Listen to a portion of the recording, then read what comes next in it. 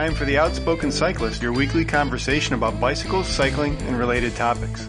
The Outspoken Cyclist on-air show is heard every Saturday morning, 7:30 a.m. in Northeastern Ohio on WJCU 88.7 FM and streamed at WJCU.org.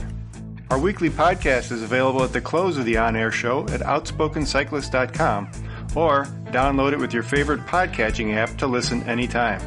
Now here's your host, Diane Jenks.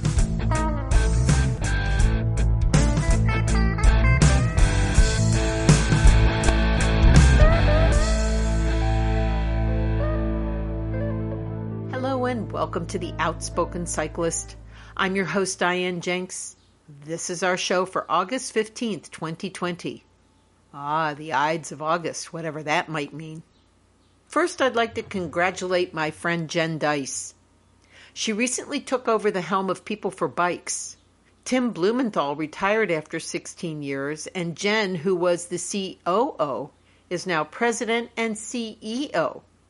She hit the ground running and draws on her many years, not only at People for Bikes, but as the fearless leader of IMBA before that. And it's so nice to see another woman at the helm of a big bicycling organization. So our show this week comes to you from both Washington, D.C. and Amsterdam, Holland. First up is Gabe Klein. He's a partner at Cityfi. It's an organization that facilitates and helps create positive, sustainable change for people in the economy fast. I like that they say they can do it fast because heaven knows we need some change fast. He's also the former commissioner of the Chicago and Washington, D.C. Departments of Transportation. Gabe is cognizant of so much of what is happening, from the effects of shutting down in the pandemic to what he thought the future would be in 2030. Much of what has suddenly transpired because of the pandemic has left Gabe with thoughtful, interesting, and actionable ideas for all of us. After our conversation with Gabe, we're going to head to Amsterdam to speak with Lucas Snaije. Lucas is the Communications and Community Manager for Bikes, BYCS, an Amsterdam-based social enterprise driven by the belief that bicycles transform cities and cities transform the world. Last week, when we spoke with Matt Pinder up in Toronto, he mentioned the Bicycle Mayor program from Bikes, and me, wanting to know more, contacted them. Lucas and I will dive into that program along with some of the other work the organization does. So let's head down to Washington, D.C. to speak with Gabe Klein.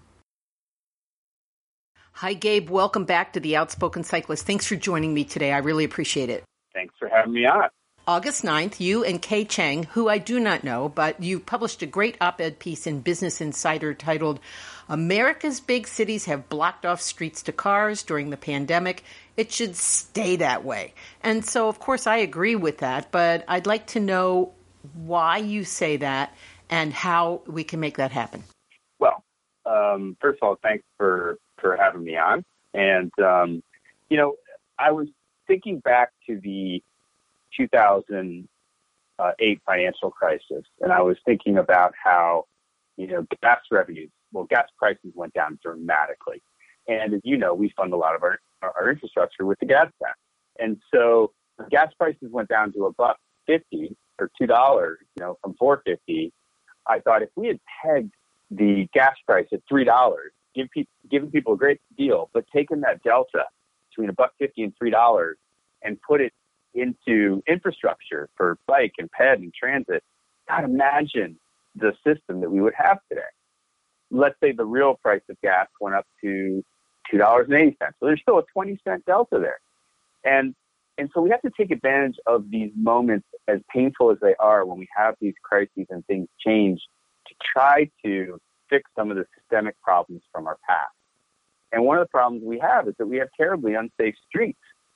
We have an epidemic of pedestrian and cyclist and car fatalities, people in automobiles. And so when I started to think about, and Kay was thinking about this as well, so we're making all these physical changes in our streets, creating promenades and streeteries and adding in temporary bike facilities. Why should we take it back? This is an opportunity, and I hate to use the term opportunity because obviously it's a very painful time, But even in a painful time, it's an opportunity to fix the wrongs of the past, whether they be, from an equity standpoint. People in poor neighborhoods have 5 times less parks than in wealthier neighborhoods. So are we going to give people temporary space and then take it back, after we have a vaccine? So as the lockdowns ease and businesses start to reopen and kids can go back to school, why would we make it less safe? Why would we make it less sustainable? And so this is really an appeal to the public at large to think differently, but also the heads of major cities and smaller towns to think differently about how the streets can be used, and also how it powers some of the private sector companies, whether it be like Spin or whether it be your local bike share system, to use the streets differently. It makes their businesses work, and it makes people healthier. That seems like a win-win to me. I'm glad that your dog agrees with me. So it'll be interesting because when we edit this, the dog will not be on the show. But people do know that I have a dog and that she does bark when somebody comes to the door or whatever. Who knows? Anyway, she's touchy, but she's a great dog. And we just lost our other one, so she's sort of bereft. Sorry. Yeah, I know. Thanks, I appreciate that. Let me remind our listeners we're speaking with Gabe Klein. So the work he does is with a company called Cityfi right now, but he was the former transportation czar in Chicago and Washington, D.C. We've had him on the show before. It's been a while. It was in 2019 at some point, earlier, like April, I think. Yep. One of the things that you referenced in your article, which I thought was fascinating, because 1911 is an interesting year. My mother was born in that year. So I really was interested in watching that little film. There's a film that you reference that was put together by, I guess, MoMA, a Museum of Modern Art in New York. Yeah. And, you see that the streets were dominated by pedestrians, mostly men in suits with kind of cool hats. But there were also horses and carts or carriages. And there were so many street vendors. So those might be our businesses today that are expanding out into sidewalks. But you said something that was so interesting, that you mentioned that parking wasn't about parking. It was about parks. And so it never occurred to me that that's what that was about. So what do you see as some of these streetscapes change to offer vendors outside like they do in Europe? I mean, we're in Cleveland. I mean, it's such a broad and kind of sprawling city, but New York City, of course, is very different. You can have these little streets. Philadelphia's like that. How do you think these cities are going to be able to navigate, not meaning navigate, as going forward? Will they be able to continue to do this? And what's their incentive for doing it? Yeah. Well, I mean, I'll say a couple of things. One is, I actually wrote a book called Startup City in 2015, and the last third of the book is sort of predictive, right? It's like what's coming in the future. What is 2030 going to look like? And my prediction was that people would lead simpler lives. That technology would run in the background, not in the foreground, and that people would spend more time in their neighborhoods, in their communities. They might barter with other people for fresh vegetables or things that they have that they don't have. That people would use the internet to travel more, to have meetings. And so what's interesting about what's happening with the pandemic is it's sort of a force function on the future happening much faster. Right. Things that were already in motion. And so when you look at what cities are dealing with now, I think aspects of this are going to take hold permanently. I think that, we were already teleworking more. We were already looking for more bike lanes and more park space, more ways to enjoy our streets. People locally on their block enjoying their streets versus the pass-through traffic from the suburbs coming through. And this is part of the resurgence of the city. And so, it is interesting to look back in history and see that that parking was about park space. And every street, like in Washington, D.C., was supposed to have half the street be devoted to park space. And when the park space went away, it was replaced by horses and buggies, and then it was replaced by cars parking. And then finally the trees went away and all that was left was the parking space. And so I think history can be very instructive because everything that we've experienced in the 20th century is very much temporary. We've lived for tens of thousands of years on the planet in different ways, and we're going to live in different ways again. And so as human beings, I think sometimes we get very caught up in what we can see today, as evidenced by people that don't believe that the coronavirus is real or that the environment is collapsing because they can't see it. But the reality is these things are happening all around us. The world is changing. It's going to change more. We can shape that change in a positive way. We can make our streets wonderful places where our kids can play, or we can make them places where 6,000-pound SUVs speed at whatever speed they want to. And I think that is not the future that we want. And I think with the change in administration, which I am praying for in November, I think you will see a federal government, many state governments, and cities aligned in what they want that future to look like. So post-pandemic, I'm hopeful that we can really fulfill a lot of these plans to make cities more equitable, safer, more child-friendly, and more business-friendly. Well, you raised the word equitable. You referenced equitable. And I do want to talk about how transportation, especially inner city transportation, seems to affect disproportionately, the same as the virus, the same as healthcare, the same as other economic issues, a citizenry that is less affluent, that is less white. And so I'm wondering how you see transportation helping that. Now, of course, the bicycle is a great equalizer. Most everybody can ride a bicycle, whether it's electric assist or pedal assist or not, whether it's a bike share or not. But we also have public transportation that people aren't taking right now because they're afraid with the pandemic. So how do you see cities reacting to this population now that it seems to be at the top of everybody's mind after like all these years? Yeah, I mean, I feel in some ways lucky. I was the son of a civil rights activist who fought all through the 60s for civil rights. And I was sort of brought up being very aware of the disparities and discrepancies. I do think I also live in Washington, D.C., which is a majority black city. I think for a lot of Americans, this year has been a real wake-up call. They were not aware of the systemic racism. They were not aware of the leg down that so many people in our society have had and the privilege that others have had. And so, we at Cityfi have always believed that equity needs to be baked in. It can't be an afterthought. Not that we're equity experts per se, but this is what we care about. We care about fair, equal, equitable cities. And so I think that particularly with the transit issues that we're facing, San Francisco is saying they're going to have to get rid of 40% of their bus lines permanently. That means you've got to find other ways to get people around. And the public sector can't do it all on their own. They need the scooter companies and the bike companies, right? They need the delivery companies. They need the restaurants to produce food for low-income people and to maybe pay them to do that.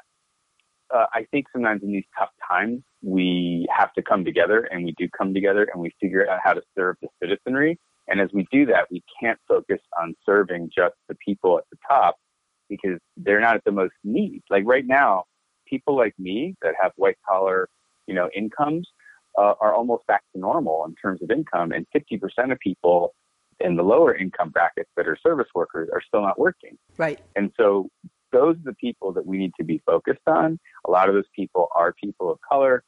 They are people that have not had the opportunities that others have had. And so, I actually think Joe Biden's Build Back Better program, when I first heard it, I was like, that's not very catchy. But I realized, if we can build equity into everything that we're going to rebuild, we're going to rebuild a lot post-pandemic, a lot post, 20th century infrastructure boom. Let's do it in a different way. Let's take down those freeways that separated neighborhoods. Let's talk to people in their communities about what they want to see on their streets, but let's educate them as to what the options are, what the possibilities are, and that the automobile, while it's been a status symbol, can be something that bankrupts you as well if you have to make a capital in investment. And I think we're also seeing a generational shift. When we originally launched Capital Bike Share in DC in 2010, I remember, the first 6 months, I saw a lot of young white people on it. Then over time, I saw a lot of younger Asian people, Southeast Asian people, African American people, Ethiopian people. And then over time, maybe a couple of years later, because I went to Chicago and I came back and I was like, oh my God, there's African American people in their 60s riding Capital Bike Share bikes. Now, is it exactly where it should be? No, but it's getting better. And I think we need to stop stigmatizing transportation about it being for certain people. And we need to also give everybody equal access to safe routes. And so that's something I'm very hopeful for. Once again, we're speaking with Gabe Klein. He's with Cityfi. He is a transportation guru, as far as I'm concerned. He gets it from the ground up. I have one more I think it's an important question. I hope it's an important question. Cities are finding themselves, and states are finding themselves in such an economic crunch right now between or among things like the pandemic, like trying to get schools open, trying to do all of these things. How do you suggest that government work with whoever, planners, legislators, citizens, to change the infrastructure, even on that, sort of granular local level, that we can start to actually make some of these changes and let them spread out? Yeah.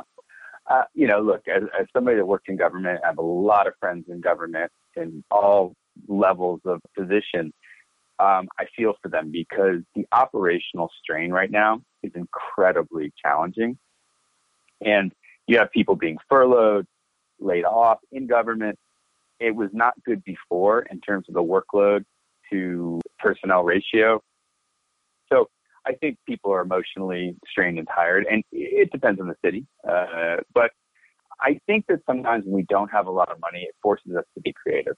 And one of the things I learned in Chicago in particular is that these are not expensive projects. These like I built a $350 million bridge system in DC that nobody has ever asked me about. Literally never asked me about. But they want to know about the 15th Street bike lane that we did on a shoestring, or they want to know about the Capital Bike Share system that we did on a shoestring. So the things that really impact people's lives are sometimes not the most expensive. And you look at some of the tactical urbanism that we're doing in cities where we're just literally putting up a barrier at the end of a local street block so the kids can play in the street. I mean, what did that cost? A few $100s. It's the political will, right?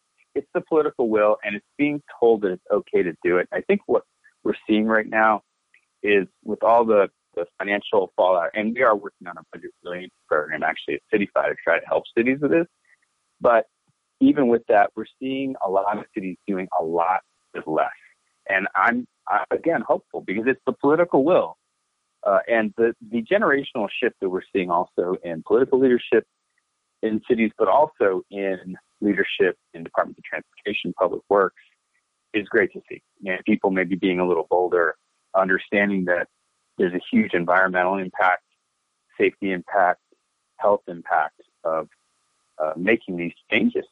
And if you care about children, you care about the elderly, you care about the disabled, you want to plan your streets for them. And so I think fundamentally, that should be our goal, and then everybody else is going to be okay.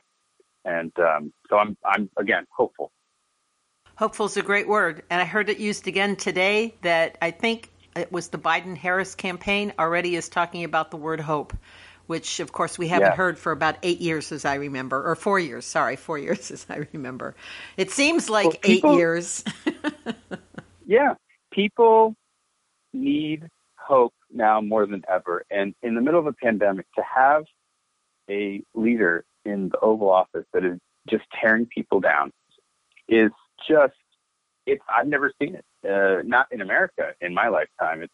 I think it's completely un-American and racist and, all the rest. So I am thrilled actually with the energy that I'm seeing this week behind this ticket and hoping. Me too. Well, we've been talking with Gabe Klein. He's always fun to talk with, and he's always got some great ideas. So I need to tell you that I did register for Cityfi's webinar series.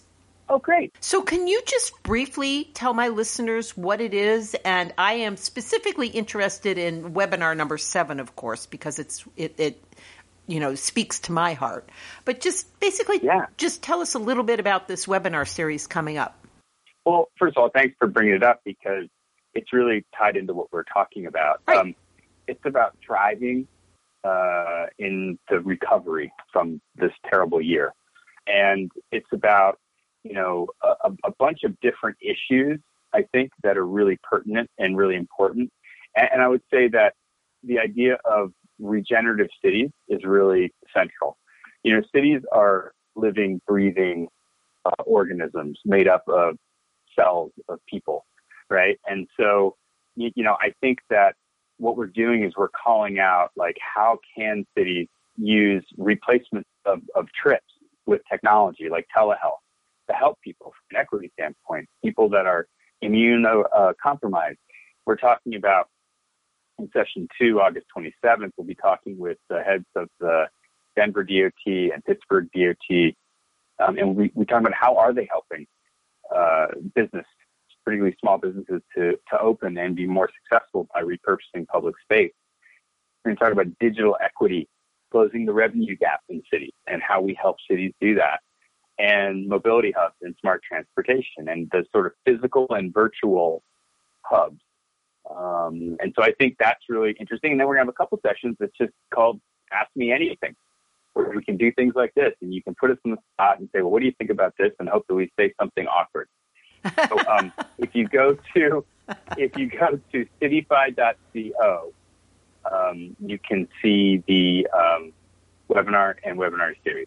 Yes, you can. Thrive in the Economic Recovery webinar series. And I'm really excited to be able to attend some. I may not be able to attend all, but I might come to one of the Ask Me Anythings just so I can bust your chops a little bit. Gabe, thank you. Do it. Thank you so much for talking with me today. I know you are on isn't it amazing that we're busier now than we've ever been? It's just crazy. Oh, it's absolutely nuts. Swamped. Have a great weekend. Absolutely Thank you swamped. so much. Talk You to you too. again. All Thanks right. for having me. Yeah. Okay, bye. Bye. Gabe Klein joined me to talk about the work he and Cityfi are doing for cities all over the U.S. as we try to navigate the immense changes we are seeing and need to make going forward. If you're interested in Cityfi, including signing up for the webinar series, you can log on to Cityfi, cityfi.co. We're going to take a short break, and when we come back, we'll talk with Lucas Snaije about bicycle mayors. You're listening to The Outspoken Cyclist. The Outspoken Cyclist is proud to have Bike Law as a trusted partner. If you find yourself in need of legal advice or assistance as it pertains to any cycling issue, log on to bikelaw.com.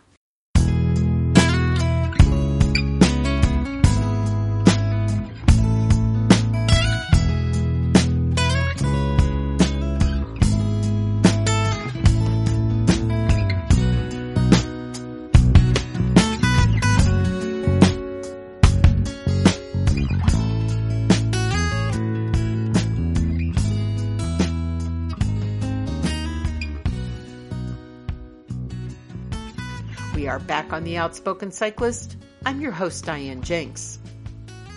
Bikes is looking for a few good people to become a bicycle mayor. Your role, should you meet the challenge, is to be a catalyst to bring together the public and private realms to uncover the massive economic, health, and environmental benefits of increasing cycling capacity. Bikes is uncovering new ideas, working with others to deliver action, and promoting innovations that support better cycling for all. Let's learn more about bicycle mayors and the social enterprise, as it is called in Holland, that believes bicycles can transform the world. Hello, Lucas. Welcome to The Outspoken Cyclist. Thanks for joining me all the way from Amsterdam. So every American who rides a bike would love to either ride or live in Amsterdam. How are you today? I'm very well, thanks. Hi, Diane, and thanks for having me on the show. I actually moved to Amsterdam from Los Angeles, so I'm considerably happier in my daily life here than I was there in terms of transportation options. Yes, I am sure that you are. How long have you been there? A year and a half now. Nice. So I'm starting to feel like a true Dutchman. I guess. Well, I want to talk with you about the Bicycle Mayor program, but the organization that sort of sponsors it or puts it together is also very interesting. So can you give us some information and background on BYCS and what it is and what it does? Yeah, sure. So Bikes, or BYCS, is a Dutch social enterprise that was founded in 2016, so relatively young. We're based out of Amsterdam, and we're really working within the framework of facilitating the development of a bicycle culture in cities across the world. So we're not an urban planning firm. We really focus our activities around behavioral change initiatives, research, advocacy, co-creation, and awareness campaigns that all kind of are seen through this lens of the bicycle, not only as a tool for sustainable transportation, but also social progress. So whether it's to attain gender fair cities, decrease urban inequality, improve community health, foster neighborhood economies, or ensure urban resilience, which has been kind of brought to the fore recently with the pandemic, we see the bicycle as a strong tool for societal transformation. And, we're a small, young team. We work in quite a horizontal structure and all wear many hats. So I'm managing the communication strategy, but also take part in research initiatives and support the development of the bike mayor network in the Americas. Aha, which we will get to soon. So last week we spoke with Matt Pinder, whom I assume you either know or know of. Indeed, I do. And his work. And he mentioned the Bicycle Mayor Program, which is what brought me to you. So Bikes, or BYCS, is asking for a goal of 50% of all trips to be made by bicycle by 2030. How's that going? I imagine in Holland it's going way better than it is here. So, yeah, it's always an interesting question, right? Because 50 by 30 sounds, and in some ways can be seen as totally utopian. When you look at the modal share of cycling in cities, even like Amsterdam or Copenhagen, they're stable at around 32%. In New York, I think the numbers from 2017 were around 3 to 4%. Other kind of very cycling forward cities like Berlin are about 15%. So it is somewhat of a bold claim that we make to advance our mission to really get more people on bikes. I think that if we have 20 or 30% of people cycling in the next decade, that's amazing. But all of our programs are driven by this urban dream, I guess, of more people cutting their unnecessary trips that they take, in their private vehicles and really get on the bike. I think numbers for the US are staggering. Something like over 60% of trips by car are under 6 miles. And in many US cities, the terrain is quite flat, the weather is quite clement. So there is this possibility of switching to the bike. It's just not ingrained in the culture. And model of urban planning is still very much focused around the automobile. That is so true. Let me remind our listeners, we're speaking with Lucas Snaije. He is the Community and Communications Manager for Bikes, BYCS, which is, I didn't even realize, if I had pronounced it, I would have figured out that that's what it meant, which is an organization. I assume you are based in Amsterdam. Is that correct? We are. Yeah. Okay. Yes. So let's just talk about a couple of your initiatives and the Bikes to Work and Bikes Lab, and then we'll start talking about bicycle mayors. Sure. So those are our, let's say, more local programs that we activate as a consulting firm, basically, and work with governments, but also some private sector businesses to help incentivize the use of the bicycle in the city. So Bikes to Work is our employee activation program. We have a digital leaderboard where employees see progress as they compete with one another through various challenges linked to bicycle commuting. So kind of this gamification idea. And obviously we do that also through research insights, activations, events, and cycling showcases, et cetera, to really dive deep into why cycling is beneficial.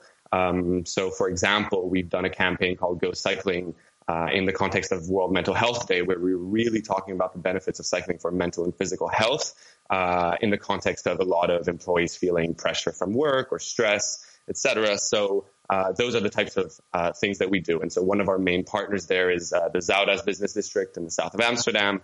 And we're now working to kind of package this to either companies or business districts in the Netherlands, but also in Europe and beyond. The other initiative that you mentioned, the Bikes Labs, is an interesting one. It's a kind of pop-up activation that we really embed within the fabric of the city in which we are working in. Most of this has been done, once again, in the Netherlands for about 3 years, but we've also done one in Rio de Janeiro, we've done one in Munich, we've done one in Dublin, and we really want to do more around the world, because there are these very inclusive participatory workshops where we can both engage with civil society and really understand their needs and desires in terms of urban infrastructure, but also awareness about the potential benefits of cycling for both, anywhere from early childhood development and their caregivers to, like I mentioned in the Bikes to Work program, employees, but also people that just want to move through the city in a more efficient, sustainable way. And so we have these type of workshop formats. Sometimes we align this with an existing conference, but sometimes we really just work with the local government to create an activation. And we're hoping to scale this in the future because it gives us, a lot of insight into the needs of people, which is really what we want to focus on. And it also enables us to capture a lot of qualitative data to then integrate within our own programs. And it kind of creates this learning loop that we want to build upon. So I have a couple of questions about a couple of things you've said. So the Bikes to Work. Here we have the League of American Bicyclists that have bicycle-friendly businesses, and they become a bicycle-friendly business by meeting certain criteria. Is what you're doing with Bikes to Work working more with businesses or more with the people who are going to work? So we really work on the business side, so on the employer side. We either create, for example, incentives for employees to go to work by bike, and that either is based on consultancy. So make sure that if you're a larger company, you have a shower or a place for people to change if they're sweaty when they arrive to work.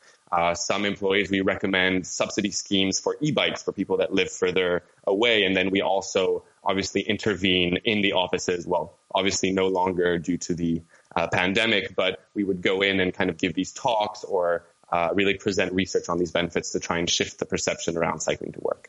The other question I have is concerning what's happening worldwide with the pandemic. How has it changed what you're doing, and are you still able to accomplish some of these goals in the Bikes to Work and Bikes Lab programs? That side of our organization has been impacted. On the other hand, our Bicycle Mayor Network, which we will be talking about shortly, I believe, has been extremely busy on that front, from the implementation of temporary infrastructure all around the world to just the sheer amount of new cyclists in urban centers around the world and even smaller cities.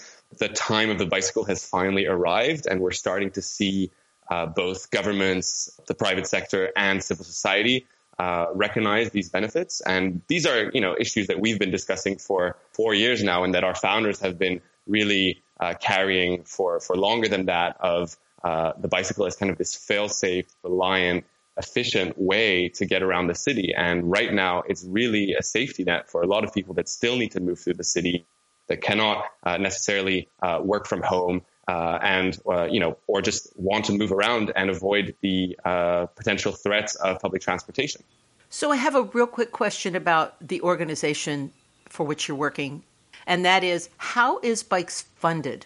So that's the interesting, business model of the company. As I mentioned when we began this conversation, we're a social enterprise. And a social enterprise is an entity that is specific to Dutch law. And we kind of operate as a traditional private sector company where we have services in the market in a kind of entrepreneurial or innovative manner. I guess we could be considered a startup since we're only 4 years old and a very small team, except that we use these profits and redirect these profits towards social objectives and programs. So we're not profit driven, yet we have services in the market. And the profits that we make from, for example, our Bikes to Work program or our Bikes Lab or our Bicycle Architecture Biennale, which is an exhibit that we do with partners, we reinvest into our social initiatives like the Bicycle Mayor program. We're also related to the program in the process of establishing a small foundation in India. So we really kind of have this circuitous model of redirecting cash flow to impact-driven initiatives. And on the side, we're also right now, as we are growing and have had kind of this exponential interest in our Bicycle Mayor program, looking for larger partners such as foundations or, philanthropic investors, et cetera, to help us also carry through all of these projects. Let me remind our listeners once again, we're speaking with Lucas Snaije. He is the Community and Communications Manager for the BYCS programs out of Amsterdam. We're going to take a real quick break, and when we come back, we're going to talk about the Bicycle Mayor program. You're listening to The Outspoken Cyclist.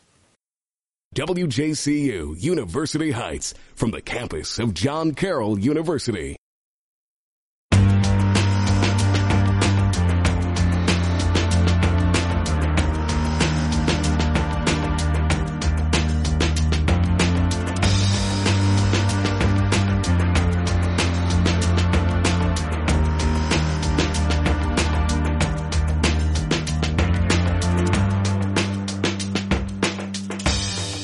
We are back on The Outspoken Cyclist. If you're just joining me, we're speaking with Lucas Snaije. He is the Community and Communications Manager for Bikes, BYCS. We left off that we were going to talk about the Bicycle Mayors program, which is what brought me to you in the first place. Let's dive into it. What is the Bicycle Mayors program? Sure. So it's a network that we initiated in 2016 to accelerate cycling progress and communication between civil society and the municipality of Amsterdam. And the idea as it grew out of Amsterdam is really to accelerate cycling progress by highlighting and supporting the role of civil society in enacting lasting community-driven change. So we seek out and connect with bicycle advocates around the world and try to amplify their work that's being done locally to start to construct what we're calling a transnational narrative of cycling-driven change. So we facilitate the sharing of ideas, the challenges faced by certain cities, and the potential solutions to really create this radical shift in mindset that is coming from the ground up. We think that there is this need to build a stronger bridge between advocates, civil societies, and other stakeholders that are kind of involved in the urban process or in the urban fabric. And that has been a way for us to create those bridges and to also highlight stories that are often not discussed in the bicycle realm. There's often an emphasis on our city, Amsterdam, on a city like Copenhagen, most often not. They're Northern European, quite dense cities, and that is not our vision of a global cycling future. We really don't think that there's one size fits all. Of course, there are certain steps that the city of Amsterdam and Copenhagen have taken to facilitate cycling, such as the construction of extensive bicycling lanes, etc. However, when you look at the reality of different urban typologies, that can't really be done in the same way. And we want to make sure that we have all the best practices from around the world try and come together and really discuss on opportunities and solutions to really improve the conditions of cycling worldwide. So to give you an idea, in 2016, we had our first Amsterdam bicycle mayor, Anna Luton. We are now mid-2020. We have 100 bicycle mayors from 36 countries, really big growth. And so we're now trying to set up processes to facilitate communication and knowledge exchange as we grow in that manner. How do you find them? How does one become a bicycle mayor? And then I want to talk about some of the roles or objectives that he or she might focus on. Sure. So we have a form on our website that people can fill in directly and either recommend someone in their community, a community leader, or present themselves as a candidate. And then we have a process in place to vet these candidates and take them through this process, which will hopefully lead to a successful outcome. And then we appoint them as a bicycle mayor for the duration of 2 years. The non-democratic nature of this is due to resources. We hope to be able to hold and engage deeper with these communities in the future. But right now, we found a way to vet them, the candidates, in a way that we feel is satisfactory. So we ask for 7 to 10 letters of recommendations by either local government, nonprofit representatives, community leaders, or other people working in the active transportation sector. We also ask for a detailed work plan that kind of elaborates upon the conditions of the city and what that individual would do as bicycle mayor for their city over that period of 2 years. And then we hold these kind of in-depth screening call and finally make a decision after reviewing that application. So sometimes we work with local partners where we engage with them and they like the concept and they help us. We have a variety of other nonprofits that have their vision aligned with ours in terms of either sustainability or just human-centric cities, and we work with them. Sometimes we work with the Dutch consulates and embassies abroad. They are, most often not very willing to help us. So we go through that route, and then sometimes just people reach out to us and we get to engage with really interesting people that we might not have been able to if we were just going through our network of partners. So that's always super compelling when, somebody from the city of Cuenca in Ecuador puts me in touch with another individual who's doing amazing community work. It really highlights this kind of nature of the power of local action that we can then amplify and integrate within this transnational narrative. Let me remind our listeners once again, we're speaking with Lucas Snaije. He's with BYCS, BYCS. We'll give you all the information about the organization and how to find them at the end of our conversation. One of the questions I have is about some of the things you ask a bicycle mayor to do, and that is there's a code of conduct. And so I'm wondering what that includes, and then I'd like to know a little bit more about the financial end. Sure.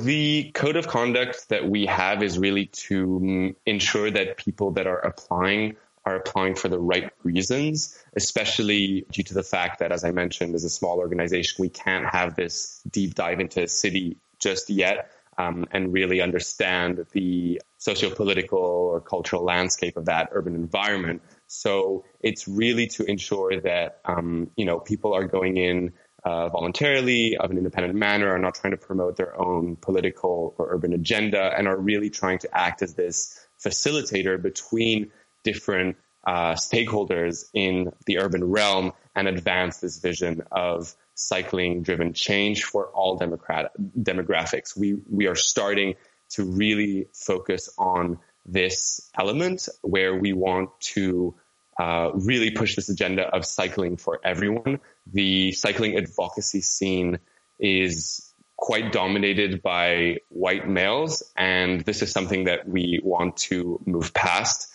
We really are starting to encourage bicycle mayors to think about the different communities that their work is being carried out, where they are carrying out their work, how they are trying to be as inclusive as possible. And we also are trying to obviously reflect that in the candidates that apply and that we accept into the network. So the code of conduct is just one of the documents that we have to ensure that our vision is aligned with the various members of the network, because it's quite complex to operate a network from Amsterdam that has reach from Mumbai to Madrid to Santiago, Chile, for example. So it's cross-cultural, it's messy, but these kind of frameworks enable us to carry this unified messaging and this unified desire to act locally within this kind of broader movement. I do want to know about the financial end and what a bicycle mayor might already be doing that would fit into the network, and that might be the way he or she is financially rewarded, as opposed to expecting money from BYCS bikes. But I wanted to know about language. You are all over the world. I assume, rightly or wrongly, that your team is multilingual, perhaps? It is. We have quite a diverse team.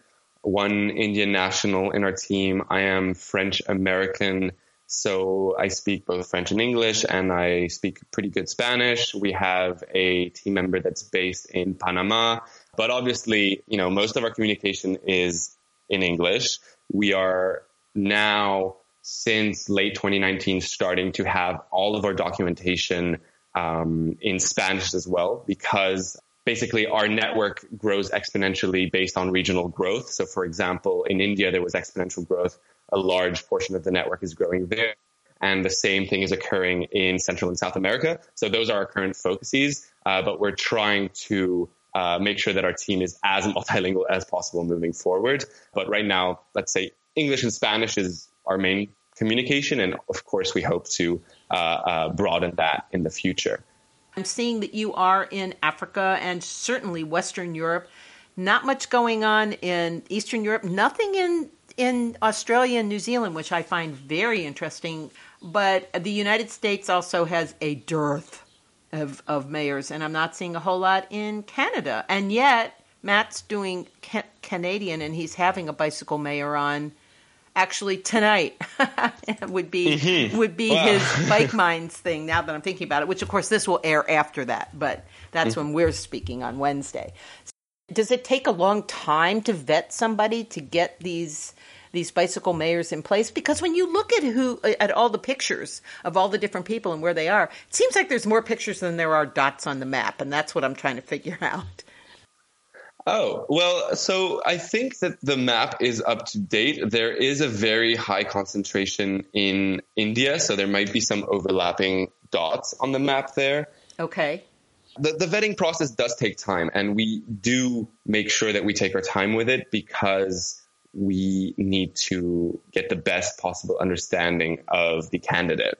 When we look at a city as large as Mexico City, we want to be sure that the person that we appoint is going to be the right representative. So these application processes take time, of course, and we're, as I said, a very small team. So we want to make sure that we do that properly to avoid any issues in our selection or whoever integrates the network. In terms of the geographic distribution, up to this year, I think we had one person in the United States, and there are many reasons for that. First of all, I think that Bikes did not have American citizens on its staff, and the USA is still seen as a rather insular, vehicle-dominated, grid system-laden landscape. I don't know how you can say such a thing.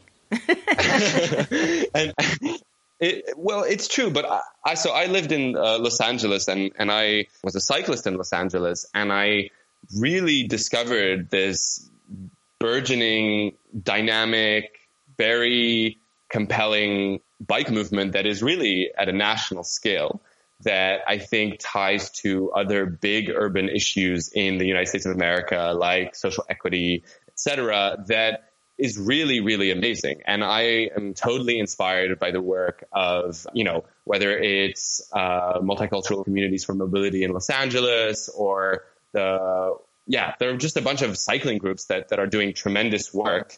They are operating at a national level. And I think that the linkages that they have are very well integrated at this national level. So maybe that that it's harder to penetrate, I guess, for us. And also, if there is a very dynamic scene at a local level that is connected at a national scale of the US, we don't want to also step in. And if we don't have anything to add, we want to make sure that, we don't step on their toes. The work that's being done is great. However, when we do feel like we have, some value to bring, and that, the integration of individuals or advocates within our network can be beneficial to them, then of course we're open to engaging in discussion. So we were really happy this year to have a bicycle mayor in Austin, Texas, Washington, D.C., and New York City, where we appointed a couple of months ago an amazing woman called Courtney Williams, who's a bicycle equity consultant there. And the current state of both social movements and COVID-19 has made our communication more difficult. And we understand that people are really busy and overwhelmed in the US right now. But I'm hoping that we start developing more work there, because I think that the cultural and behavioral change that is our focus locally can be of tremendous help to change the mindset of certain communities in the US that still associate or still carry this stigma around cycling. I remember very vividly in Los Angeles that if you weren't driving, people thought that either you had a DUI or you couldn't afford a car. And often you see marginalized communities that are using the bicycle as a necessity, or you see kind of lycra, wealthy hipster guys cruising around the city. And we really want to make the bicycle a tool for everyone and a way to move through the city that is both accessible and seen as valuable to every single member of society. I'm hoping that our work in the US increases in the near future. And then in terms of other geographic distribution, something that I do want to mention, and that is kind of in line with our future vision of the Bicycle Mayor Network, is that as we grow in certain regions, our ultimate ambition is one of decentralization. This is tied to our desire to move away or move past this Eurocentric ideal of every city needing to emulate Amsterdam or Copenhagen. We believe that advocates around the world have extremely profound context-specific knowledge about their city and active mobility and how to facilitate that. So as an organization, as we grow and continue to increase the number of people in the network, we want to set up kind of these bikes foundations that operate independently, obviously that are in contact with each other and ourselves, but that really have this freedom to operate in a way that highlights cultural specificity, local knowledge, local expertise and experience. And for us in Amsterdam to be able to support them through knowledge sharing or ideally in the future, obviously financing. And then we can move from there and the network can grow organically in these kind of regional hubs. Some of the momentum that we're seeing with cycling or with bicycles in the U.S., because everybody can ride a bike. Not everybody needs to be called a cyclist. We always have that conversation. Absolutely. Yeah. I'm seeing some positive things. Hopefully everything you're saying will happen sooner rather than later. We've been speaking with Lucas Snaije. He is the Community and Communications Manager for Bikes, BYCS. Lucas, tell our listeners how they can find out more and maybe apply to be a bicycle mayor. You can visit our website, bikes.org, bycs.org. We have all of our information about the website. We also are very active on social media, so you can follow us on Twitter at bikes.org. And you'll be able to learn about the program, our other activities, and support us, follow our work. Our website will redirect you to all of the proper channels to apply, or if you want to suggest someone in your community to join our network, we're always open to that as well. Well, I appreciate you spending time with me today, and we will stay in touch. We will post all of the information on our social media. Thank you so much, and good luck with the organization. Yeah, thank you for having me. All righty. Bye-bye. My thanks to Lucas Snaije for joining me on the show this week. If you're interested in learning more about bikes or would like to apply to become your city's bicycle mayor, log on to bycs.org. My thanks also to Gabe Klein. I always enjoy speaking with him. One more note before the usual sign-off. Sea Otter Play registration is now open for the challenges. If you want to participate in one of the virtual events or learn more about the festival and all its many options, you can log on to seaotterplay.com. I hope you enjoyed the show this week. Thank you so much for listening. If you don't already subscribe to the podcast, you can do so at just about any podcast app out there. Please take a moment to rate the show, and if you have something to say, review it too. I hope you have something good to say, though. Remember that you can join the conversation on our Facebook page. You can always send us a tweet at Outspoken Cyclist without the E, or leave a comment on our blog, outspokencyclist.com. Have a great week. Please stay safe, wear a mask, wash your hands, stay socially distanced when appropriate, and, of course, if you have a chance, go for a ride. Bye-bye.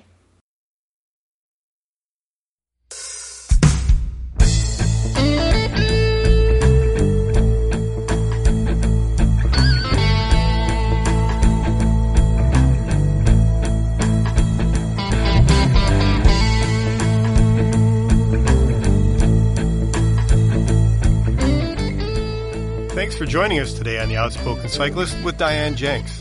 We hope you enjoyed this week's show and welcome your comments and thoughts on Twitter and Facebook. Visit outspokencyclist.com to hear this and all past shows. We'll be back next week with more great conversation and news from the world of cycling. Remember, you can subscribe to our podcast on iTunes or Stitcher and never miss an episode. The Outspoken Cyclist is a copyrighted production of DBL Promotions with the assistance of WJCU FM Cleveland, a service of John Carroll University. Thanks again for listening, ride safely, and we'll see you next week.